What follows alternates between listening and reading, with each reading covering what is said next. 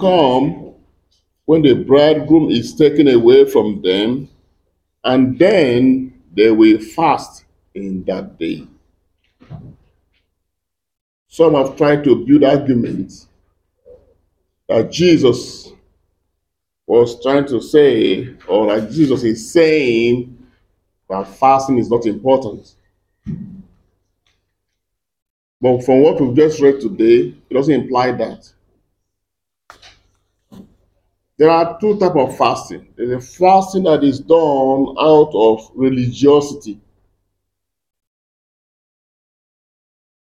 Fasting that is done out of religiosity. Oh, they say we should fast.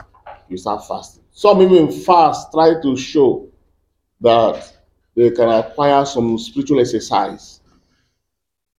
But it's very important that we understand the exercise of fasting in our spiritual journey as God's people. Fasting is not a prayer to God. Fasting is not a prayer to God. Fasting is an instrument that disciplines you. You are disciplining yourself to come under alignment with God. Is it necessary? Yes. Fasting is very necessary. There's no person who is spiritual who doesn't fast. You can't tell me you are spiritual. And when I look at your life is not tainted with fasting. You will not go far. It's like saying you have a car and the car has no gear. How dare you drive that car? How fast can it go? So what the gear is to the car is what fasting is to the spiritual person. Fasting disciplines you.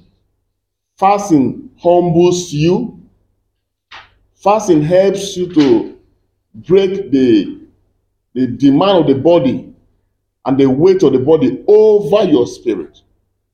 So during fasting, your spirit takes over because you are disciplining your body, you are subduing the body, that the spirit may have a free way to be able to interact and relate with God. It's a necessity in our Christian journey. You mustn't wait until you have problems before you start fasting and praying. No. Some only wait when there's a problem in their life. Oh, I need to do some little fasting and prayer now because life is tough. No. As a matter of fact, when you begin to register testimonies, that's when you should even enter into some prayer and fasting program too. Because it helps you to stabilize your spirit. It helps to discipline your mind, your soul, and your body. It helps to give up on the energies that are weighing down on your soul.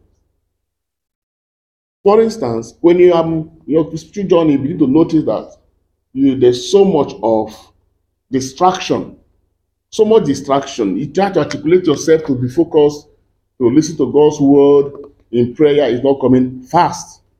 Fasting will shake you up. If you notice that some elements are growing up in your heart, loss, anger, and all forms of negativity, bitterness, that's when you need fasting.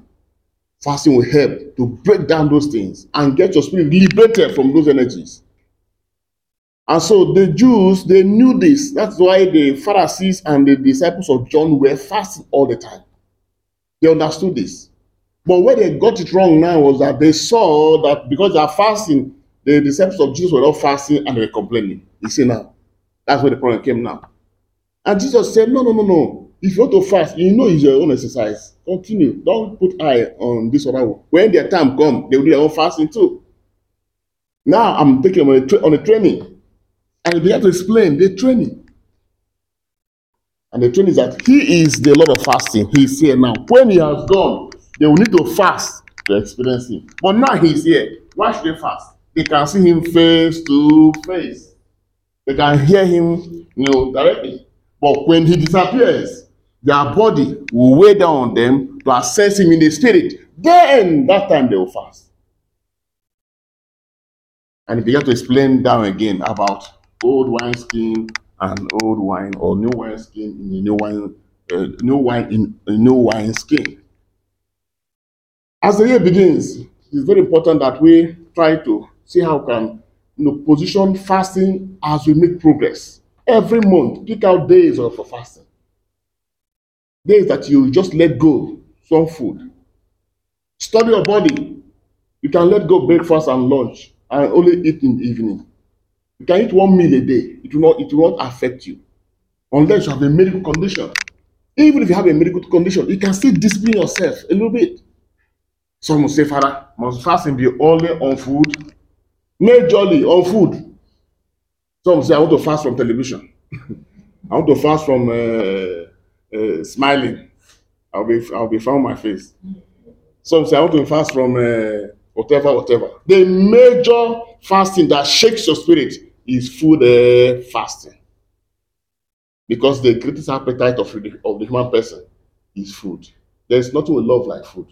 We eat it in the morning, we eat in the afternoon, we eat in the evening. Any small thing, we're putting something in our mouth. It has become a habit that is so heavy on us that if someone is eating something and you collect it, if you see the energy the person will release, you will know that eating has a very much impact on us. All the great spiritual men of God who have worked with God were men who fasted on food. Abraham fasted, Moses fasted, Jesus fasted, Isaiah fasted. All of them all fasted. The disciples of John fasted. And so fasting must be part and parcel of our spiritual exercise.